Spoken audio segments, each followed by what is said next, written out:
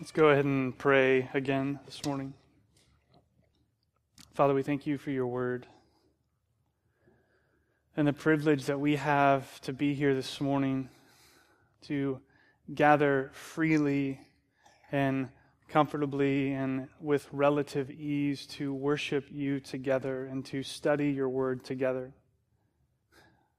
And we thank you that on this of all days we can gather together to celebrate who Jesus is and what he's done for us. And I pray that this morning as we look at the realities of the resurrection, of the present hope that we have in Christ because of what he's done, that you would just send your Spirit to work in us, to help us see in your word areas of our life which need to be submitted to you. God, that we wouldn't just celebrate what Christ has done today, but that we would be challenged and convicted by it as well. And we pray that as we look at the truth of Christ's resurrection together, that we would see in it not just an event that we should celebrate once a year, but that we should see in it an invitation to live a different kind of life the rest of the year. Jesus, we need you. We need you to work in us and to work through us and to speak to us through your word. It's in your name we pray. Amen. So this morning, we're going to be in 1 Corinthians 15, if you want to go ahead and turn there. If you don't have a Bible, there's some under the chairs, and this morning's passage in those Bibles is on page 961. And, I don't know what your experience has been with Easter Sunday in churches, but let me tell you a little bit about mine. Typically, I would do the week before Easter, parents take you to the store, get you maybe a new shirt, maybe a nice tie, maybe even a jacket if you want to look especially nice on Easter Sunday. Did any of you get clothes especially for Easter? Yeah, the special Easter clothes. I don't really understand where that came from, but evidently it's still a thing because as you can see, Daniel Miller's wearing a tie this Sunday.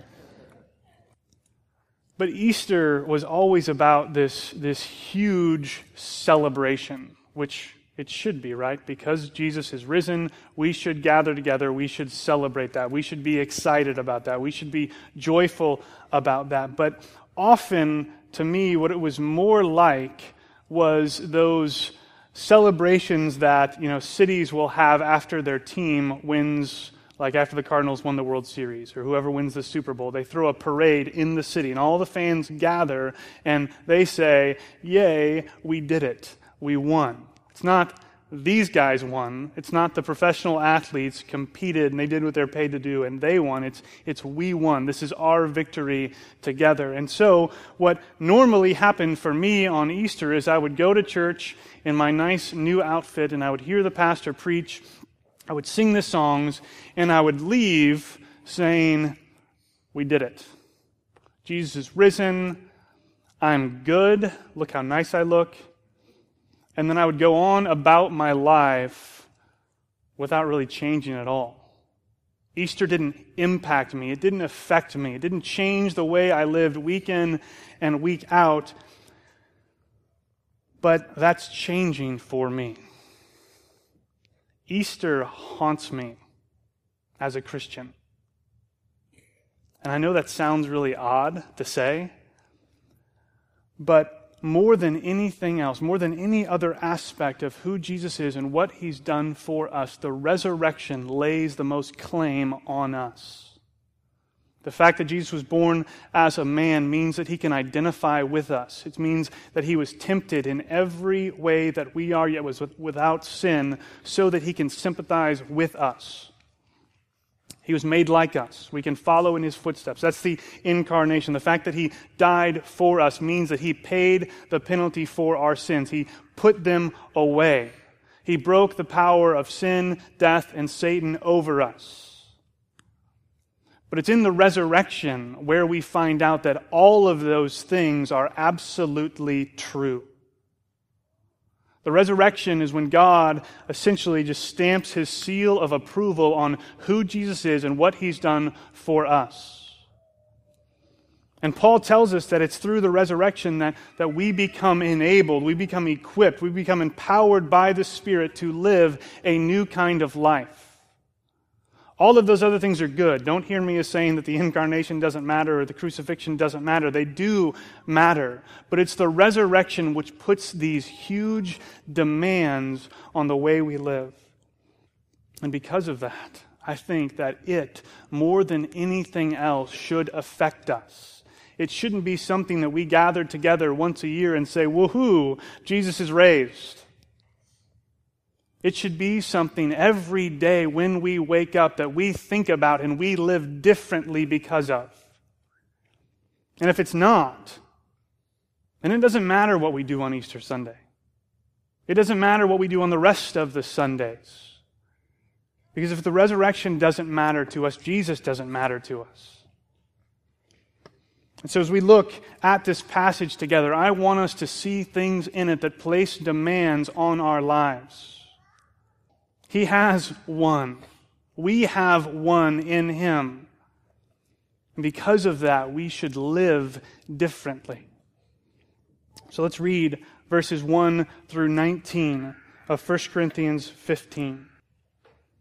Paul says, "Now I would remind you, brothers, of the gospel I preached to you, which you received, in which you stand, and by which you are being saved, if you hold fast to the word I preached to you, unless you believed in vain. For I delivered to you as of first importance what I also received, that Christ died for our sins in accordance with the Scriptures, that He was buried, that He was raised on the third day in accordance with the Scriptures, and that He appeared to Cephas, then to the 12. Then He appeared to more than 500 brothers at one time, most of whom are still alive, though some have fallen asleep. Then He appeared to James, then to all the apostles. Last of all, as to one untimely born, He appeared also to me. For I am the least of the apostles, unworthy to be called an apostle, because I persecuted the church of God. But by the grace of God I am what I am, and His grace toward me was not in vain. On the contrary, I worked harder than any of them, though it was not I, but the grace of God that is with me. Whether then it was I or they, we preach, and so you believed. Now if Christ is proclaimed as raised from the dead, how can some of you say that there is no resurrection of the dead? But if there is no resurrection of the dead, then not even Christ has been raised. And if Christ has not been raised, then our preaching is in vain, and your faith is in vain. We are even found to be misrepresenting God, because we testified about God that He raised Christ, whom He did not raise, if it is true that the dead are not raised. For if the dead are not raised, not even Christ has been raised. And if Christ has not been raised, your faith is futile, and you are still in your sins. Then those also who have fallen asleep in Christ have perished. If in Christ we have hope in this life only, we are, of all people, most to be pitied." We're going to focus most of our time on verse 19. The rest of the verses are going to help us understand it. Paul says, if in Christ we have hope in this life only, we are of all people most to be pitied. We need to understand what Paul's saying here. When he says that we, of all people, were most to be pitied, clearly, Paul understands the resurrection to be of the utmost importance. If it's not true, our situation is worse than anyone else in the world. Pity. To pity someone, it means to see their suffering, to see the desperation in which they live and feel compassion and love towards them. To see someone in need and be broken about it. And Paul says that people should feel that for us more than anyone else if Jesus hasn't been raised. This past week, you may have seen in the news that this ferry crashed or I guess ships don't crash, they sink, in South Korea. As of this morning, about 50 people have died, and they're still finding bodies. They think the death count might rise to 300. Most of these were high school students that were on board. So right now, there are countless families, parents, brothers, sisters who are waiting to hear word about whether or not their kids, whether or not their siblings are alive. The vice principal of the high school was on board, and he survived. He made it off the ship and lived. He was found hung at a place where they were moving the survivors to. He killed himself because he felt shame and guilt that he had survived when everybody else hadn't. Those people should be pitied. I absolutely feel for the kids that would have been on board and drowned to death. And the parents who are waiting to find out whether or not their kids are coming home. And this guy who is deluded by some misguided worldly understanding of shame and honor that would kill himself because he lived. These people deserve pity. But what Paul says is that if the resurrection isn't true, our situation is worse. And that's hard for me to wrap my mind around. As a parent, I can't imagine losing a child, especially like this. And if that were to happen, I would want pity. I would want people to have compassion on me and my situation. But Paul says, our situation is worse if the resurrection isn't true. How many of you, to shift gears here, how many of you have heard of Blaise Pascal? All right, quite a few. Blaise Pascal was a mathematician and a inventor and a Christian philosopher. And he came up with this thing called Pascal's wager, which I think we have on a slide. There we go. He didn't write it this way because I'm pretty sure he was French, but this is his thought boiled down to a very simple table. And what he said was that essentially betting that God exists is better than betting that he doesn't. The reason why is if you're an unbeliever, if you don't believe in God and God doesn't exist, then nothing happens. You're just the same. If you don't believe in God, God doesn't exist, nothing. But if you don't believe in God and God does exist, then the worst thing that you can expect is eternal punishment. That's bad. You don't want that. But on the other side, if you believe in God and God doesn't exist, the worst that happens to you is you live a moral life. Right? You don't do all the crazy things that non-Christians do, and so you don't have the negative or as many of the negative consequences of sin that they would have. But if God does exist, then you get eternal reward. That's good. And so his conclusion was it's better to believe in God than not, because even if God doesn't exist, it still isn't necessarily a bad thing for you. Now, one time this made a whole lot of sense to me. But it doesn't make sense of what Paul says. Paul doesn't say, if God doesn't exist, if the Word isn't true, if Jesus isn't who he said he was, if none of these things happen, Paul doesn't say, well, at least I live a moral life. At least I was a good guy. At least people liked me. At least I wrote all these letters to all these groups of people. Paul says, if this isn't true, I'm the worst of the worst. People should feel sorry for me. He doesn't say this. So I think that as we look at this verse, as we try to understand what Paul is saying, we need to get that this isn't some statement that we should just skip over in 1 Corinthians. We shouldn't just say, well, Paul says if Christ wasn't raised, then we should be pitied, but he has been raised. He says that in the next verse. So let's just focus on that. Let's not focus on the bad. See, I think that what Paul is doing here in this statement, this hypothetical situation that we would be in if Jesus wasn't raised, is he is holding up to us. By the Spirit, he's holding up to us both a mirror and a window. You see, the resurrection of Christ, what it means for us, the present effects of what he's done for us should both challenge us and convict us. That's the mirror. And it should also encourage us and empower us and equip us and invite us into a new kind of life. That's this window. And we're going to see this as we look at this passage. You see, when we read verse 19, we often misunderstand it. Paul says, if in Christ we have hope in this life only, we are of all people most to be pitied. The problem that we have when we read this is we think it's talking about what happens later.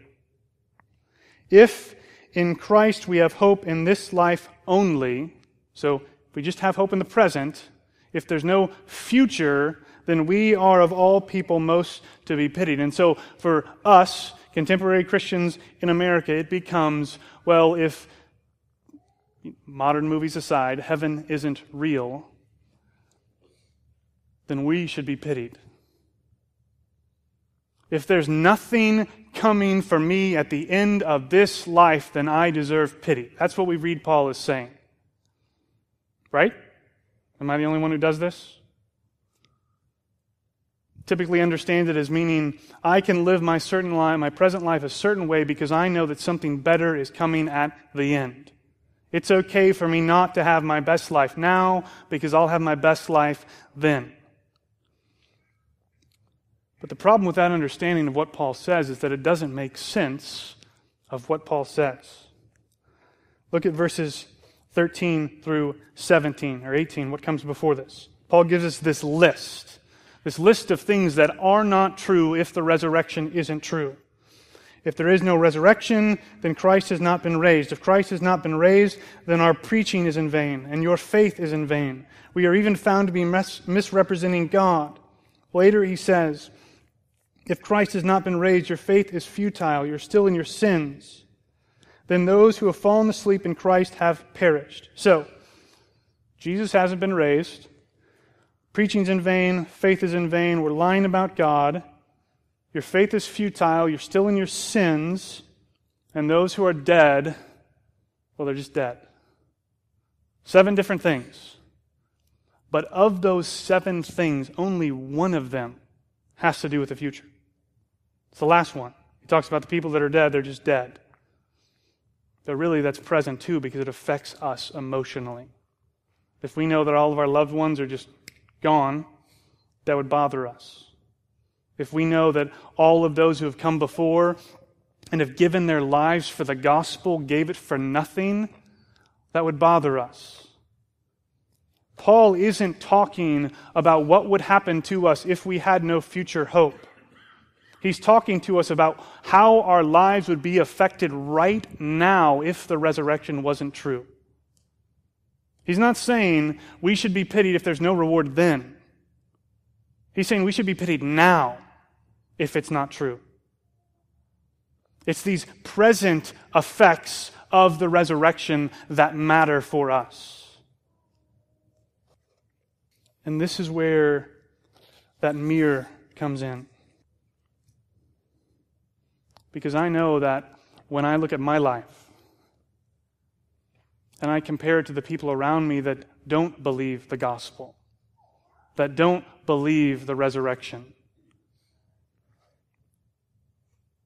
I don't really see a strong case in my life that I should be pitied much more than them. If the resurrection's not true, I still have my house.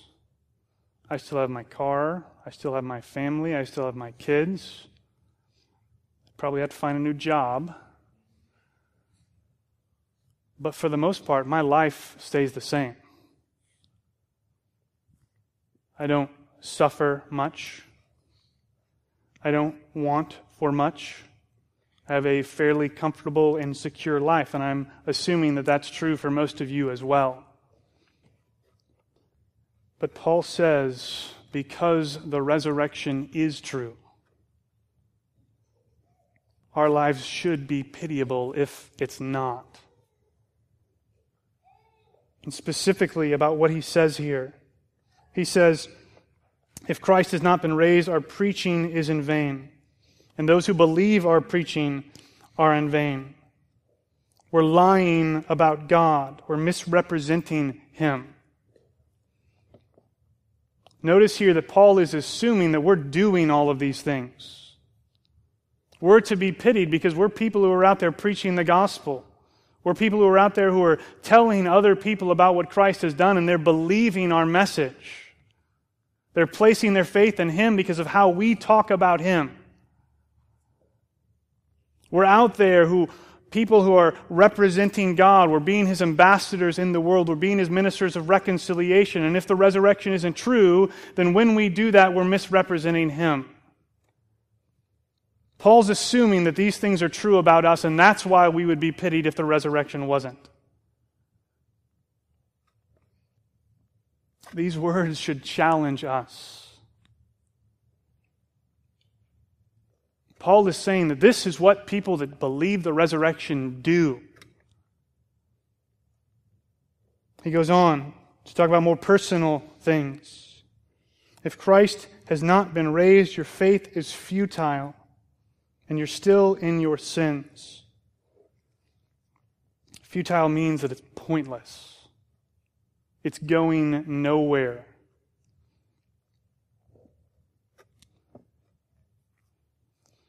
And we're still in our sins, not just under the penalty for them, but also under the power of them.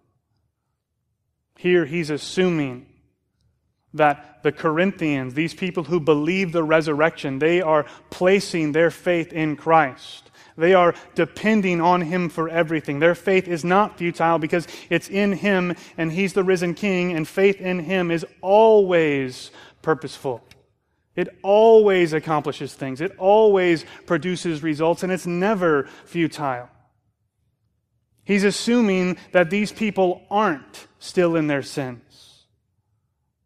They've been freed from the penalty that they were under because of God's wrath against them and their sin, and they've also been freed from its power. So they're living different lives. They don't live lives which continually give in to the same sin day after day after day. They say no to it by the Spirit. They're dead to sin and alive to Christ, and he's assuming that that's true because the resurrection is. These things should challenge us. They should define us. If the resurrection isn't true, we should be pitied. But again, it's not just a mirror. I don't want us to see in this passage just some list of things that's going to make us feel guilty. I don't want us to go out and say, well, Paul says that I need to preach, I need to represent God, I need to say no to sin, and so I'm going to do all these things. Because really, that's just trading legalism for laziness. The motivation here isn't Paul pointing the finger at us. The motivation here is Paul pointing the finger at Christ. See, it's not just a mirror. It's not just something to challenge and convict us. It's also a window into seeing the kind of life that we can live in Christ because He is raised. Because He is risen, our faith, or our preaching isn't in vain. We know the truth about God. We know the truth about who Jesus is and what He's done for us. And it's not in vain because Jesus empowers our preaching. When Paul talks about the gospel, he never talks about it as if it's something that he just convinces people of. He never talks about it as if it's something that he can just persuade people to believe. He always talks about how it comes in power by the Spirit. He knew, as we read earlier, it was not I, but the grace of God that is with me. Our preaching is not in vain because Jesus is raised. And because Jesus is raised, He has sent the Spirit to empower us and equip us to walk in a new life, which we have because of His resurrection. And the people that believe our message, their faith isn't in vain either because they're believing the message that's been passed on to us from Paul. Our faith isn't pointless, even though there are probably times where it feels like it is. I know, at least I'm assuming I'm not alone in this, that there are times when you pray, times when you desperately ask God to do something and nothing happens. And there's a temptation for us to feel that it is meaningless, it is pointless, it doesn't produce results. There's a temptation for us to not believe. But because Christ is risen, because He did conquer the grave, our faith isn't in vain. It's not pointless, even though it might feel like it.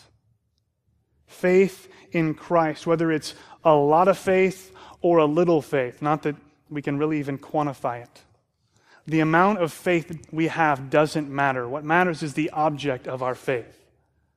And if our faith is in Christ and His resurrection and what He's done for us and who He is, it doesn't matter whether it's a lot or a little. If it's in Him, it is not in vain. And we're not still in our sins. Because Christ is risen, that means the power of sin over us is broken. Last year on Easter, I'm sure all of you remember what we talked about exactly, like I do, except I had to look it up.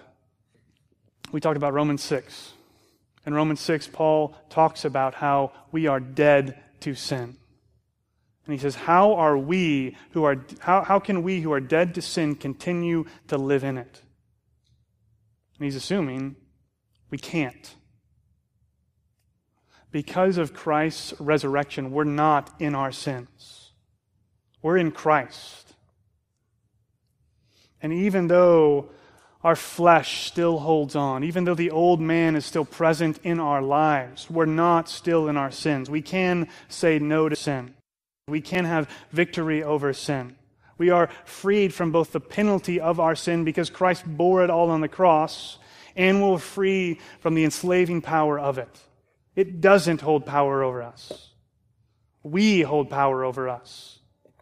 When I sin, it's not because some outside force comes against me and takes me hostage. When I sin, it's because I decide sin is better than Jesus. It's because what I want becomes more important than what I need. Christ is risen, and because of that, we are not still in our sins. If that doesn't motivate us to say no to sin, then nothing's going to. Jesus has freed us from it. I mean, just imagine somebody being a prisoner somewhere. Somebody coming along, opening up the door and say, "You're free." And the guy saying, "I just want to hang out in here for a little while. Gotten used to my cell, got all these notches on the wall. I don't want to leave." No one would do that. Being out of jail is always better than being in jail. But I say that with no experience, just assuming that that's the case. We often talk about the resurrection as if it's just this exclamation point on the end of the gospel. Right? Jesus lived, He died, He was buried, He rose again. The end. But instead, how we should think about it is all the stuff that comes before the resurrection. It's what it's what releases us from our old life. It's what takes it all away. And the resurrection is what gives us something different. Now, the lines aren't that clear in Scripture. Really, most theology isn't. But for me, that's a really helpful way to think about it, is that the resurrection is what enables us to live a different kind of life. Right? If you've ever seen someone baptized, say they're the pastor guy, gets in our case the pool with them, takes them under the water and says they're buried with Christ in baptism. And this comes from Romans. And then they're raised to walk in newness of life. And baptism represents the gospel. When we go down into the water, it's symbolic of our union with Christ in his death, which the New Testament says is true of us as believers. And when we come up out of the water, it's symbolic of the fact that we're raised with him. We're raised with him. We already are. It's not we will be. We are raised with him. This isn't some future thing that we're waiting to have happen to us. We're raised with him. We walk in a new life. We're free from our old life. These are things that have been done to us by the Spirit because of the gospel. And so, absolutely, Easter is something we should celebrate. It's something that we should celebrate every Sunday. We should worship Christ and be grateful to him for what he's done for us. Not just on the cross, but in his resurrection. Because it's in his resurrection where we're invited into a life different from the life that we're living now.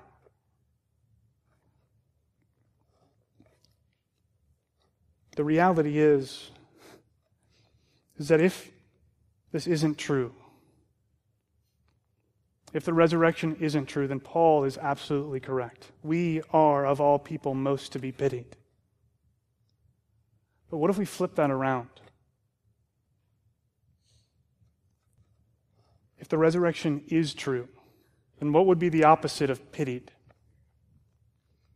Any suggestions? Envied. That's a good one, except it's a sin. Just kidding.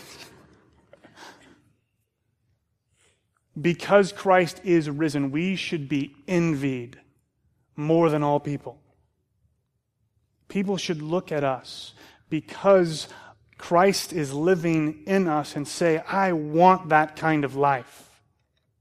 Not so that they can say, oh, look at those good Christians. They're so wonderful. I want to be just like them. But so that what Jesus says will be true of us, that they would see our good works and glorify our Father who's in heaven. People should envy our lives because the power of the resurrection is evident in them. And so I don't want to be haunted by Easter anymore. I want Easter to be something that we celebrate for the right reasons. Because we're living the kind of life that he calls us into in it.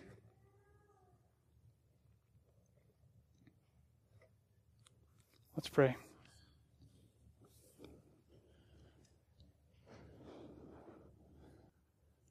Jesus, we know that we can only scratch the surface of the grace that you have shown us. That we can only understand a very small amount of the present realities of the resurrection in our lives. But we pray that you would send your Spirit to challenge us and to draw us. That we would feel godly guilt that leads to repentance where we need to. But that we would also see a path before us that you have prepared for us to walk in a different kind of life. That because your resurrection is true, that we would live lives that cause others to desire you. That they would see our joy and our hope and our satisfaction in you and want that for themselves. That they would see lived out the forgiveness and the grace and the mercy that we've been shown in the cross. And they would want that for themselves. God, we pray that you would help us to follow you in such a way that others want to follow you. We pray that your resurrection wouldn't be some footnote on the gospel for us, but that it would be our daily bread. It would be what enables us to live our lives. That we would see you as the risen King who's beckoning us to come after him. Christ, we thank you for all that you've done for us. We thank you for all that you're doing for us. That even as Paul says that we are being saved by the gospel that was preached to us. Pray that as we take the Lord's Supper together as a body, that we would remember and celebrate who you are and what you've done for us. It's in your name we pray. Amen.